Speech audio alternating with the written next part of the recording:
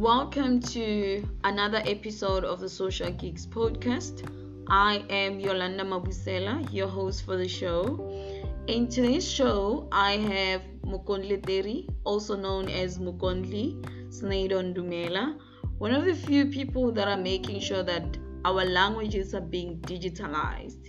You can expect to hear more about the work he's doing with Xitsonga organization, Round the Fire, and Utwa. Apart from that, you can get yourself a mentor and solve real life problems using apps. Snippets of how the app development has evolved through the years, and more. I hope you enjoy the show.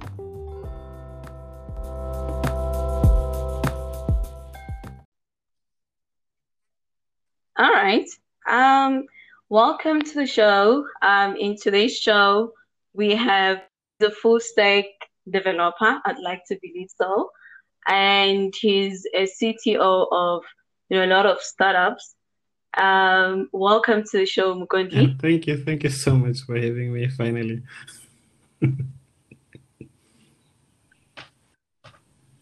Just finally. I know I reached out to you at around March before I even started the podcast, and I kept on postponing to say I'll get back to you. Finally, you're here. Yes.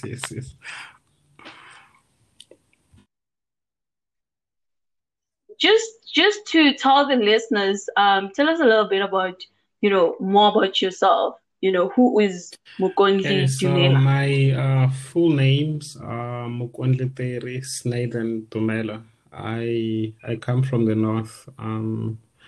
I was born and raised in in a village called Nyavani. It's just outside Malamlele. I moved to Joburg when I went to university. I was going there to study mining engineering. I had my second choice as multimedia. But when I got to the university, I was more attracted to the multimedia stuff than I was to the mining engineering stuff. So I ended up doing multimedia at UP between 2009 and 2012. And 2012. And the multimedia course at UP, it's basically multimedia where you edit videos, photos, etc., mixed with computer science and design. So on my end, I was more drawn to the computer science side than I was to, actually like editing videos and pictures. So after I left university, my my first job was as junior dev at one of the telecoms companies here in South Africa. So that's where I've been working, since. I'm still working at the same place, but I'm actually in the process of transitioning to a different company. So by middle of July, I would have moved to a different company. Outside that, when I was at university, I founded a project called Xitsonga.org. At the time, it was incorrectly called Gazankulu Online, which I changed to Xitsonga Online. But the project is was basically founded because if you were to look even today at the big companies that are offering translations or doing any work for African languages here in South Africa, there are some languages that are still marginalized. Those languages being Xitsonga, Tshivenda, isiNdebele, and a few others. So the reason for starting the project was, to at least give the Xitsonga language representation in the digital space, but also, to teach people that are willing and seeking to learn the language, to teach them the language, to teach them the customs of the Vatsonga people. So that project was founded in 2012. I'm still working on it today. I'm working there obviously as the founder and as I'm also the lead researcher. So I do a lot of research into the language, into culture, and also research for technology. And also, as you mentioned, CTO at Ultra. Ultra is basically a music streaming platform with a social aspect.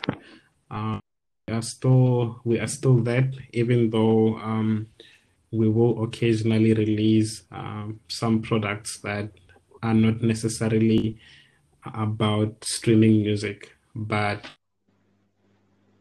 so in the audio space, like recently with Udrocast, where we are hosting our podcasts. I've been working on that project for a good 3 years now. I'm working with a guy called Blessing and Hector. Blessing is our CEO, and he's also brilliant software engineer as well. He's doing a lot of work for the front end and the Android space. And there's also Hector, who's handling all our business stuff. As devs, we are often laughed at for not understanding how the business world actually works. So Hector is filling in that gap, to make sure that we can actually align the tech that we're building with, what's happening in the music space and what makes sense in terms of business. And the last startup that I'm working on is called Fire, which is a education students. Yeah, so for primary school students. That project I joined 3 years back as well. Also the CTO there. My primary roles are essentially building the internal systems that we use to manage books, the internal systems that are also used by authors and illustrators, to get paid for their work, to get invoices, and also the mobile applications that people who are are actually using. So I am full stack dev in that I sort of have my hands in almost anything that requires code, from front end stuff, design stuff, all the way to the tiniest back end function that needs to be written. Basically, sort of I try to stretch myself to be in all these places. Yeah, I think that's about it. I like drinking beer. Leslie. Wow. Just backtrack a little bit. You mentioned that you is a junior developer, right? Is it different and a junior? And what are your roles as a junior developer? Just to backtrack a little bit. Yeah, so when you are, fresh from the box, as they like to call it in some teams, you're basically someone who, has a good understanding of programming, probably worked on a few projects here and there, but you are quite early, like in your career. So when you get into the workspace, your responsibilities are quite constrained in that you're sort of given little tasks on like on a bigger system. So if we were building, let's say, a food ordering application, your role as a junior dev might be just building a login button, and that might be it for like for the entire project. So they try to give you as little responsibility as possible, but also like just enough to get you to start learning about the environment you are in, to start getting comfortable with how the office environment actually works. Because there's a lot of dynamics like within the office space, which require even the developers to have skills in like skills even way beyond like your technical stuff. So yeah, as a junior, your responsibilities are quite minimal, and the attitude within the team is that they are sort of onboarding you and trying to teach you how the specific space that you're working on actually works. With senior devs, you're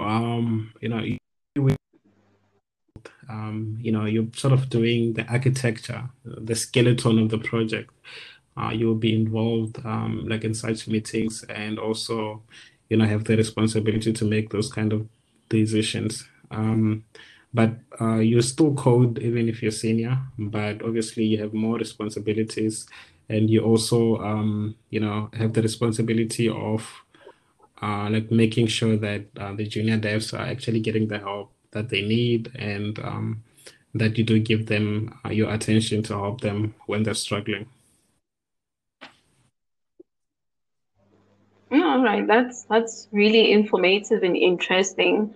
On my intro, I mentioned that you're a full stack dev, and you also mentioned that you're a full stack developer.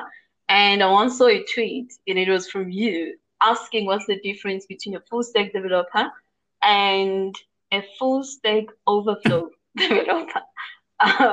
If you want to give this an explanation or Okay, yeah. So your basically, perspective in terms of explaining that.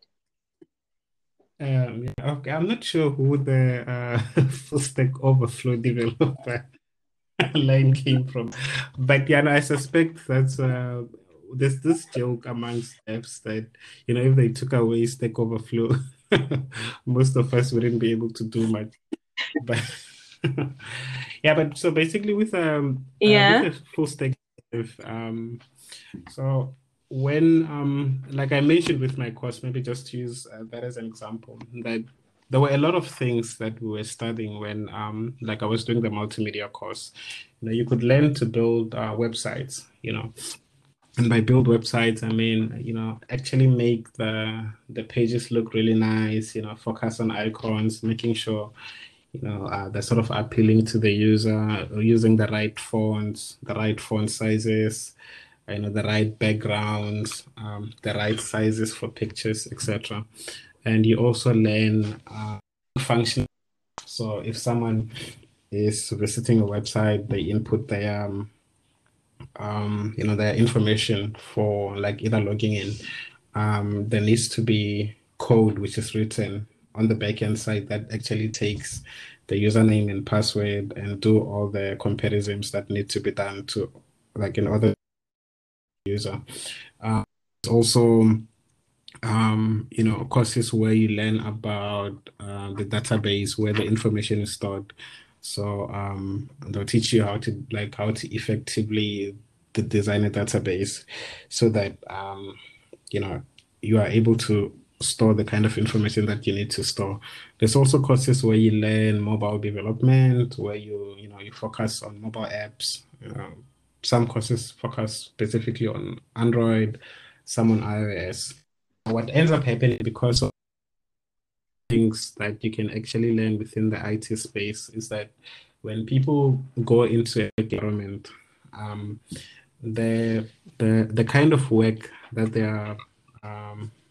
they'll be going normally be one of those things. So it'll either be, you're someone who's doing front end work, meaning, or rather like UX and UI work, meaning you actually trying to just focus on making something look really nice, that moving from page 1 to 2, is done in a way that makes sense to the user and all that. So obviously those we'll call them like UX and UI, like it's part of the team. And there's people that do front end work. So these days, front end would refer to people that use React, Angular, all these new platforms where they basically build stuff that the user sees on the front end. So when you log into a website, they build the buttons that you see, they build the login forms that you see, all of that. So those would be like in that category. And then there would be people that on the backend side, who will be called the backend devs. So what they do is they build APIs these APIs are used by the front-end devs so that they can be calling those APIs for the stuff that they've built on the front end. And then there are also people that specialize with databases. So for instance, where I work, there's an entire team of more than 15 people that are specializing in the database. They manage the database, they do table creations, they manage load on the database. All of that is sort of done by that one team. So with a full stack dev, it's basically someone who sort of does all these things. So just to use me as an example, I can build a website. I can build a website with React, Angular, or any of these new platforms. I can also build the backend APIs for it. I can build mobile apps for iOS. I do have a couple on the App Store. I can also build apps for the Android market as well. So a full stack dev would be someone who when you have a team, like if you're trying to form a team, you wouldn't worry, over where to place them in the team, because anywhere you place them, they would perform, they would perform really well because they're sort of able to do like all these various things. So I would say a full stack dev is someone who can do all these things and isn't really like specialized in any of them. Yeah, right. So I want us to talk about, app development. You're most known as an iOS developer, well, more than in Android, but I know you can develop both, So what are the factors that contribute to your pricing of your apps when you like charging a client? For somebody who actually wants to also get into, app development and building Android and iOS So apps. the main factor is the scope of the work, what the client is actually looking to build. So there are what they call simple apps. So like a simple app would be an app where most of the information is static. So it could be an app for a company that just wants to have an app that's going to show information about them, and a list of things that they are possibly offering. This app wouldn't interact. It's just once you download it, it's offline. You have it on your phone. You don't need internet connection, anything else like for the app to work. So that would be a simple app.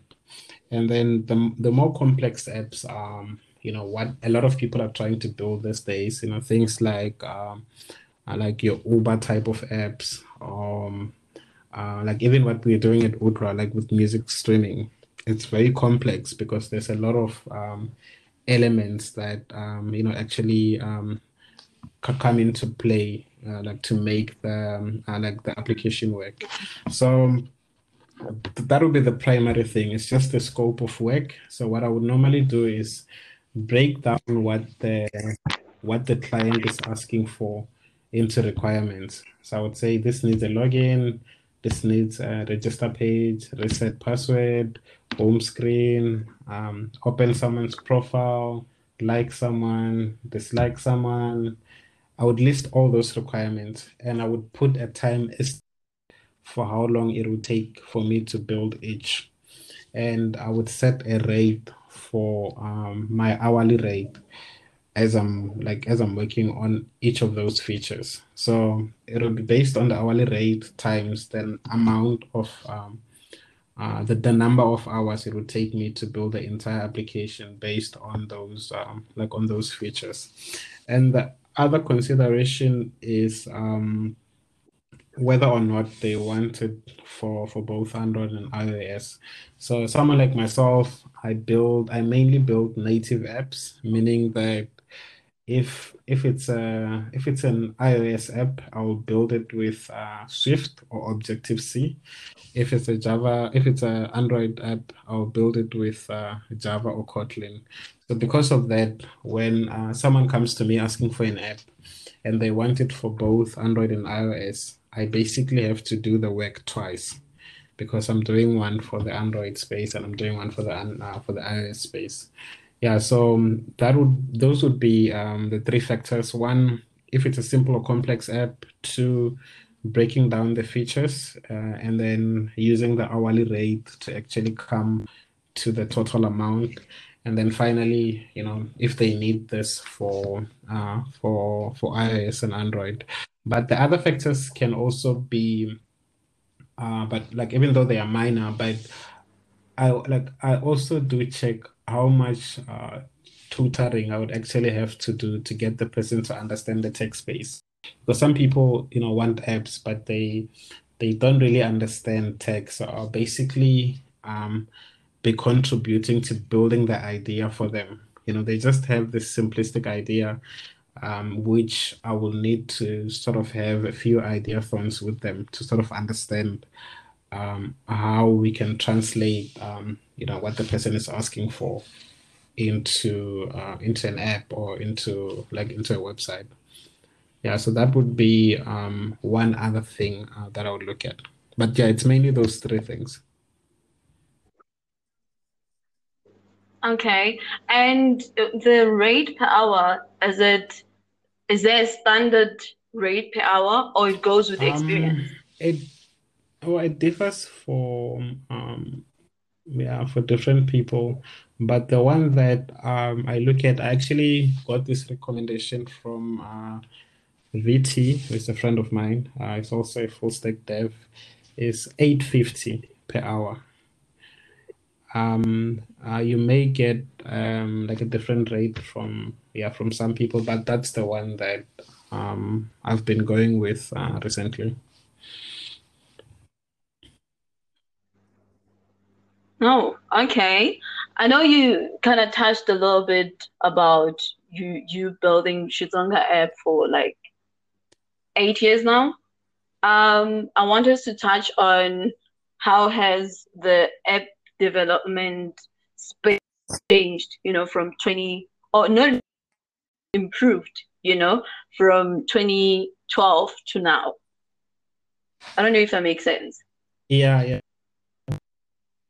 It has actually changed a lot. Like quite a lot of things like have happened in the past 8 years. So maybe just to start off, back when I founded Chitsonga.org, the first app that I created was for a BlackBerry. Yeah, it was for Okay. yeah, I think they had an app store called BlackBerry World, something like that. That's the first app which I created. And I think I still have some of the the communications that I used to send on Facebook back then about that okay we done with the BlackBerry app. The next app that I thought I would move into was for Windows for Windows Phone. So back then Microsoft had this bright idea of getting into the mobile space, which backfired quite badly for them. And they were the same thing that BlackBerry was doing is that they would go into different universities and make labs there. So at UP, where I was, there was a BlackBerry lab. So they had a dedicated room where if you wanted to learn to build apps for BlackBerry, you could actually just walk into and you get people to guide you like throughout the process. Um, Windows also took the same model. There was a lot of people that actually came to our university to sort of show us how to build apps apps for the Windows phones. I actually won I think two phones because of like some of the hackathons that I attended. So I think the biggest change is obviously the players are not the same. Back then, BlackBerry was still the hottest thing, even though it was starting to go down.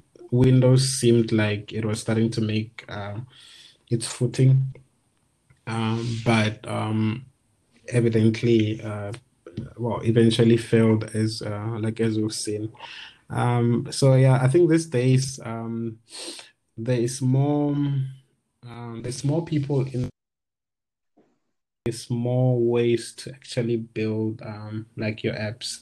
The methods that we used to build apps back then were quite native, which is what I'm still doing. But you would see these days that when you speak with developers, you mostly hear of the things like Flutter, React Native, where you can actually have one code base to build for both platforms. So yeah, I think the biggest change has been that that the players are not the same, and the ways that we're actually building the apps have actually changed as well. And I think now there's easier routes that you can take to actually get to a place where you are where you are funded. There's a lot of apps that people have tried out. There's a lot of competition. So back when we launched the Shitsonga app, just to use that as an example, it was the only Shitsonga app on the store, like only Shitsonga app that was there. But now we do see that there's other people also trying to get into the space, looking at the problem in different ways. So I think there's a lot more competition. There's a lot more people that know how to build apps, and so obviously because of that, people are trying out different things that they can actually build for their communities. So yeah, no, I would say that for me the biggest change. All right.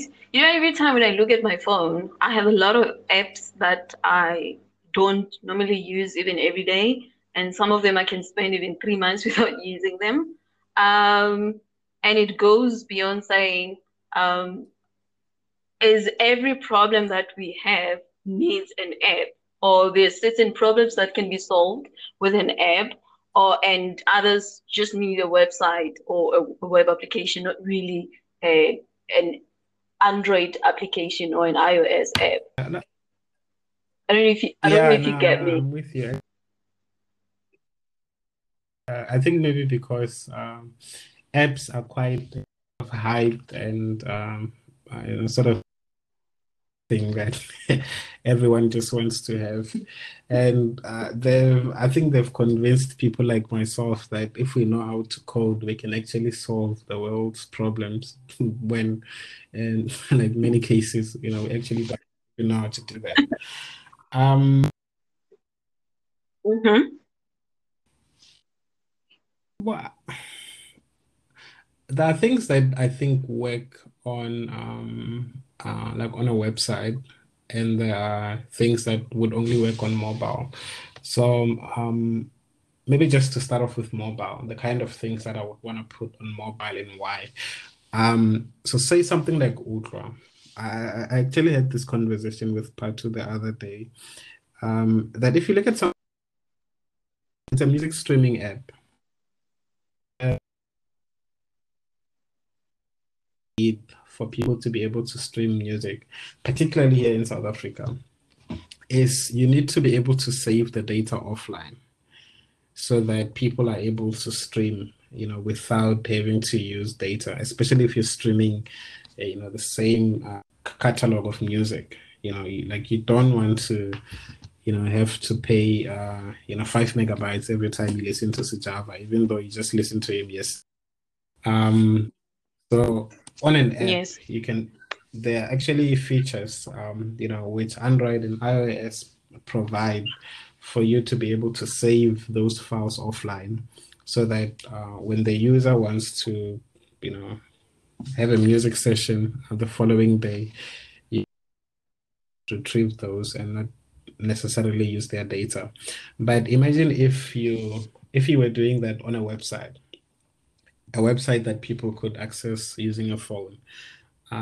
Your biggest issue is that you can't save files off a browser on mobile. Even if you could save them, you still need data for the website to show. But with apps, even if you don't have the data, the structure of the app is still going to show and people navigate to the data that's saved offline. So yeah, for something that's like sort of like music that has to be on an app, yeah, I would definitely use an app for that. But for a lot of things, I think they should start on like on a website. And the reason for that is that like a website is it's way cheaper to build. You don't have to deal with a lot of issues that come, when you actually need to submit the app to the store. Apple had a big there was a big story between Apple and Hey just last week or 2 weeks back where they were rejecting that app. So those guys, they've done all the work that they could, but they can't get it into the store. But if it was a website, you actually have those gatekeepers, who can potentially block you from publishing your app. Yeah, so I would say you should look at starting from a website. And I don't think everything needs an app. There are things that, can do well with just a simple website. Like things like company profiles, like things like that. You don't really need people to have, an app, installed for them to access that kind of information. The other things that you would want to keep on a website are services that rely on SEO. So if you require people to search on Mm. Google to find specific things within your platform, you are not going to be able to do that with an app. An app is a closed system. When you search on Google, you can find the app itself, but you won't be able to search what's within the app. So if we used as an example the Shitonga app, if someone wants to search for specific Shitonga words and they went to Google, they wouldn't be able to search the words which are in the app, but they can only be able to search what's on the website. So Google will be able to search our website, but not our app. So I would say for things that require SEO, you should definitely look at having a website as a starting point, and obviously, because some people do like for things that they use repeatedly, they do like having an app on their phone. Then you can move into the mobile space. But no, I don't think everything should be an app. All right. Just to touch on something, I know you were once named a top 15 young gig in South Africa. Um, I want before we even talk about how that actually opened, or unlocked other doors. You said South Africa is a young democracy, and we have a unique responsibility to modernize and industrialize our country. Always remember mistakes are inevitable when working on innovative and new ideas. So go easy on yourself.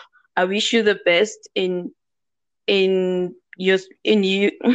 I wish you all the best in you for a better, South Africa. What was the thinking behind it, or when you said that?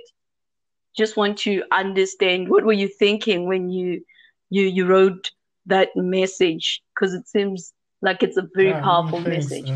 I couldn't even remember I once said that.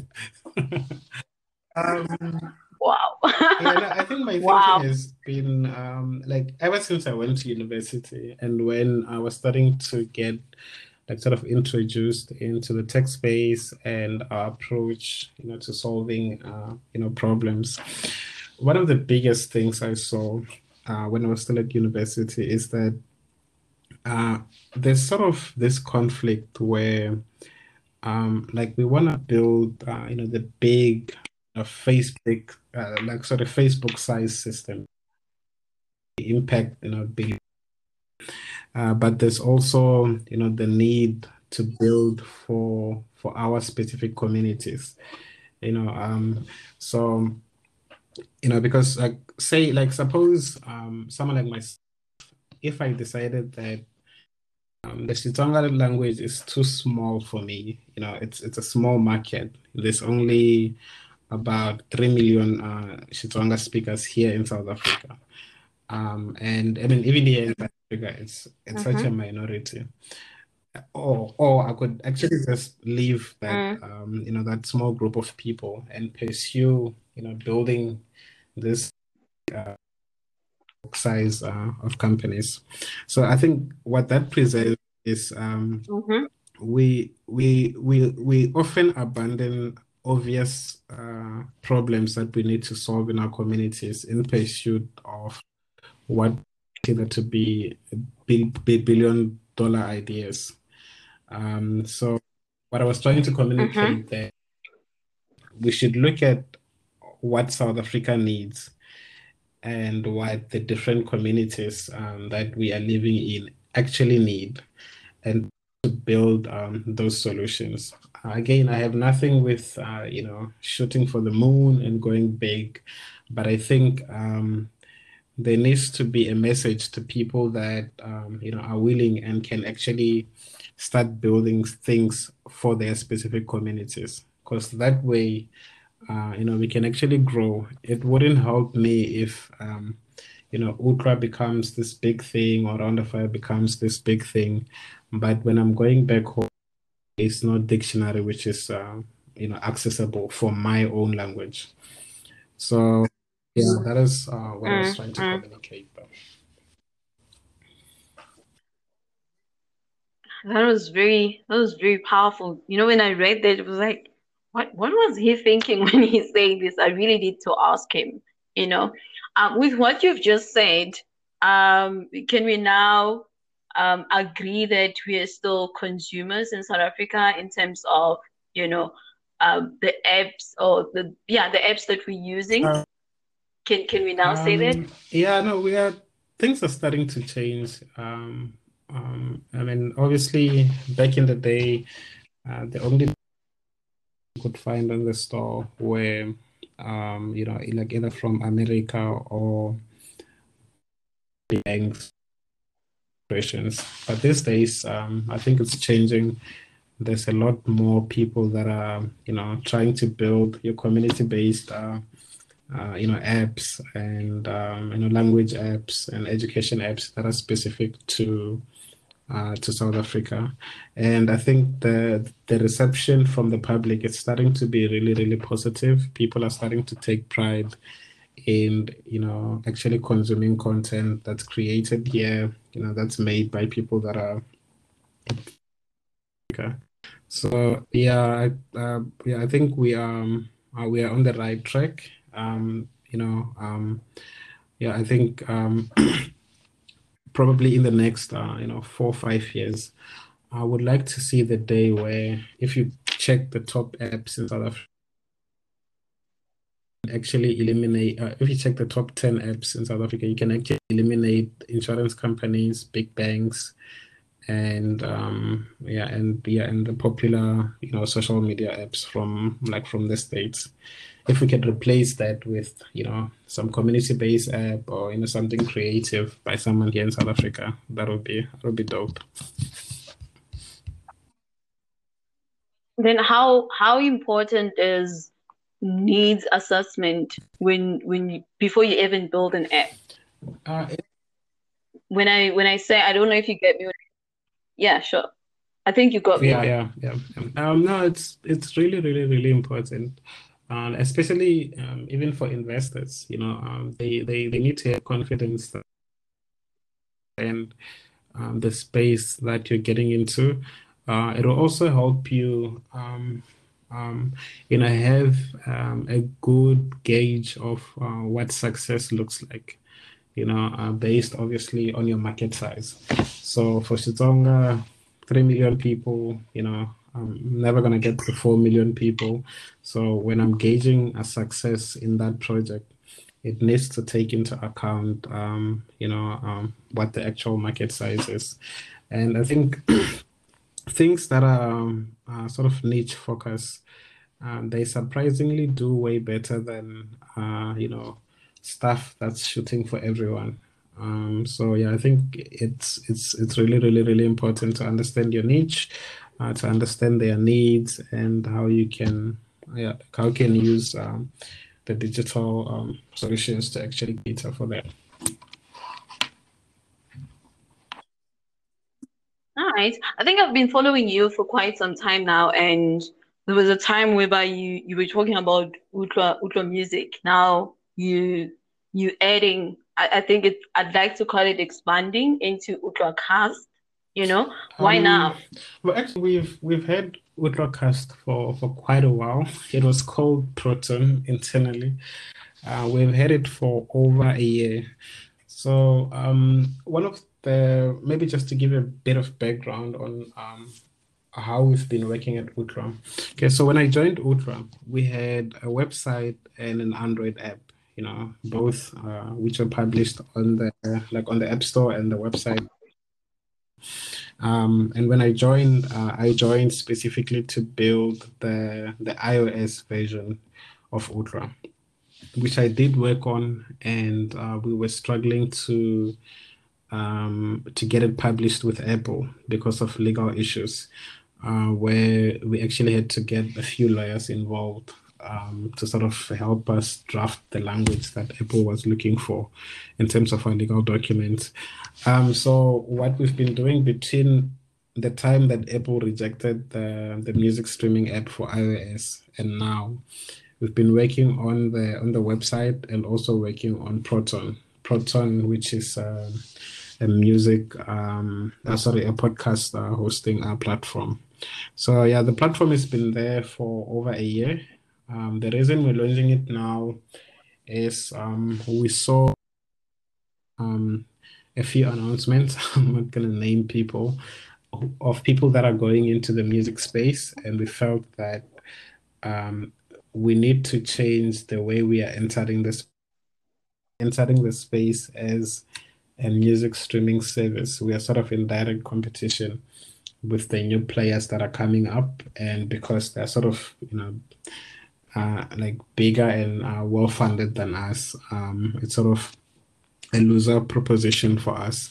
So we're trying to get into the music space by using podcasts, quite streaming service of for Ultra. Yeah, it's gonna launch. Yeah, but the idea behind it is just to use podcasts to get into the space. All right. I'll probably I'll ask it off air. Uh, You can ask. I'll tell you if I can answer. Then I can answer it off air.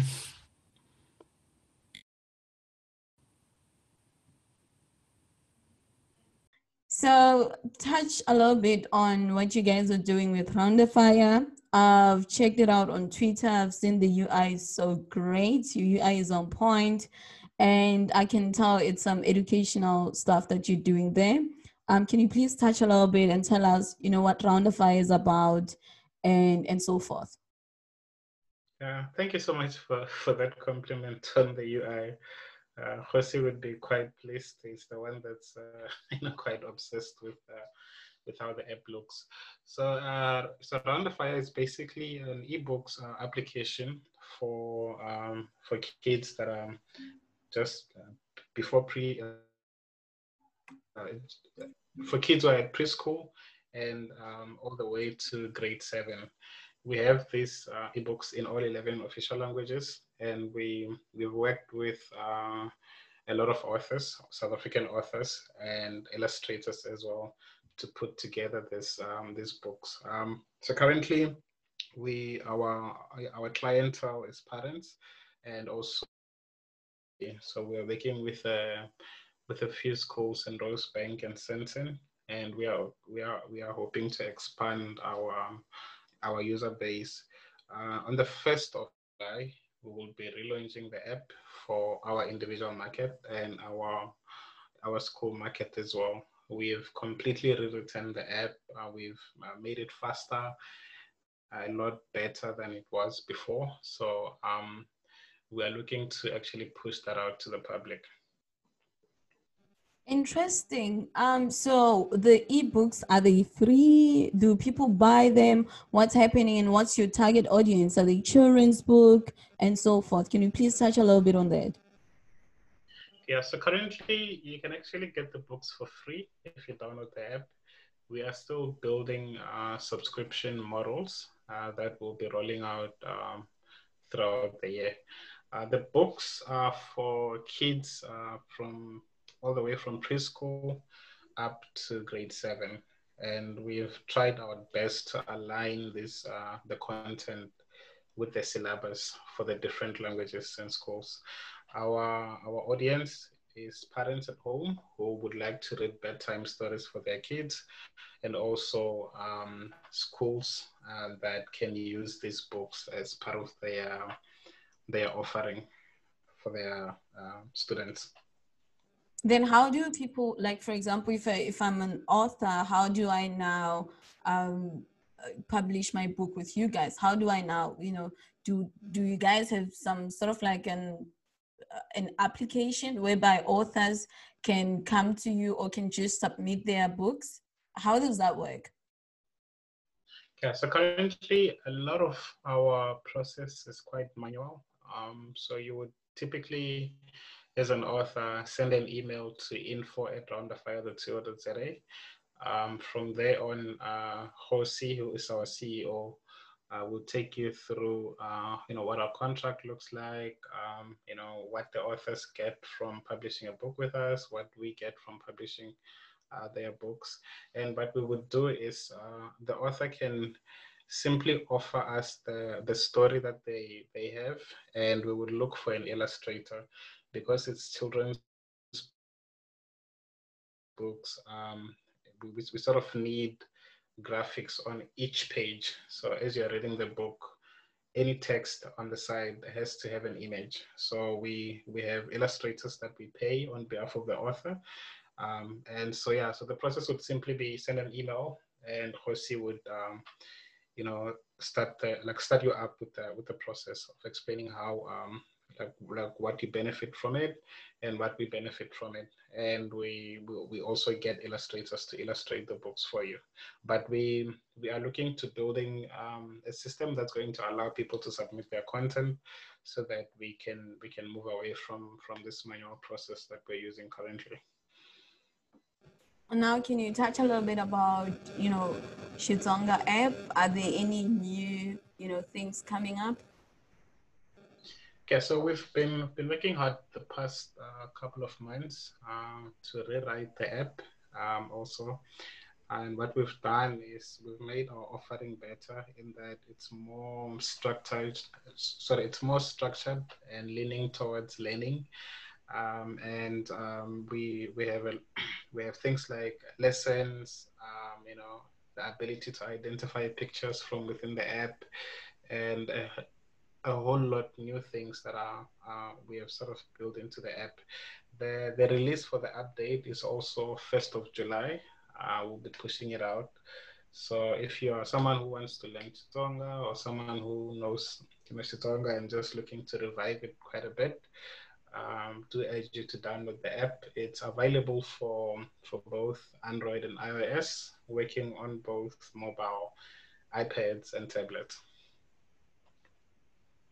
Interesting. Oh, I bet. Only if I had, a friend that speaks Xitsonga, I'll probably be learning through your app. But I actually have your app on my phone. I love supporting, my people. Anyway, how do we? Geez, I hope I can remove that. Anyway, how do people contact you? Okay, so you can reach out to me via Twitter. I'm quite active there. You can drop me a DM with anything. I like partnerships, I like having meetings with people to hear out their ideas. If you want to reach me via email, you can use snyden.dumela@gmail.com. You can also use that channel to communicate with me. If you would like to have my phone number, you can DM me. I'll send you my phone number so that I know who I'm giving the phone number to. Okay. So we talked a lot about, your app development. We talked a lot about the factors that actually contribute to the pricing. We talked a lot about, your work with your Tonga app and Ronda Fire and Ultracast now, Ultra Music. So for people who would like to actually, start developing apps and they're kind of lost, are you open to mentor people? Yeah, I am. So I do actually use, especially like on Shitonga. I do use that avenue to teach people how to build apps. So for instance, this Android app that we'll be releasing, I I used that as playground to sort of teach and two interns from UJ how to actually build an app. So if there's anything that you like to learn, you can reach out to me. I'll find ways to sort of find something practical for you to do, something that we can both aim to achieve something, so that you'll be learning in the process. But yeah, I'm definitely available for that. Oh, all right, cool. Thank you very much for coming to the show. It was great having you here. It was great, having an awesome chat with you. I didn't know you had this intellectual thing in you. So it was very great for the first time talking to you. Uh, yeah, thank you so much. I really enjoyed this conversation, and yeah, I hope we can chat again sometime in the future. Definitely, I'm gonna come to your podcast once you start doing it. Please do. Oh my God. Okay.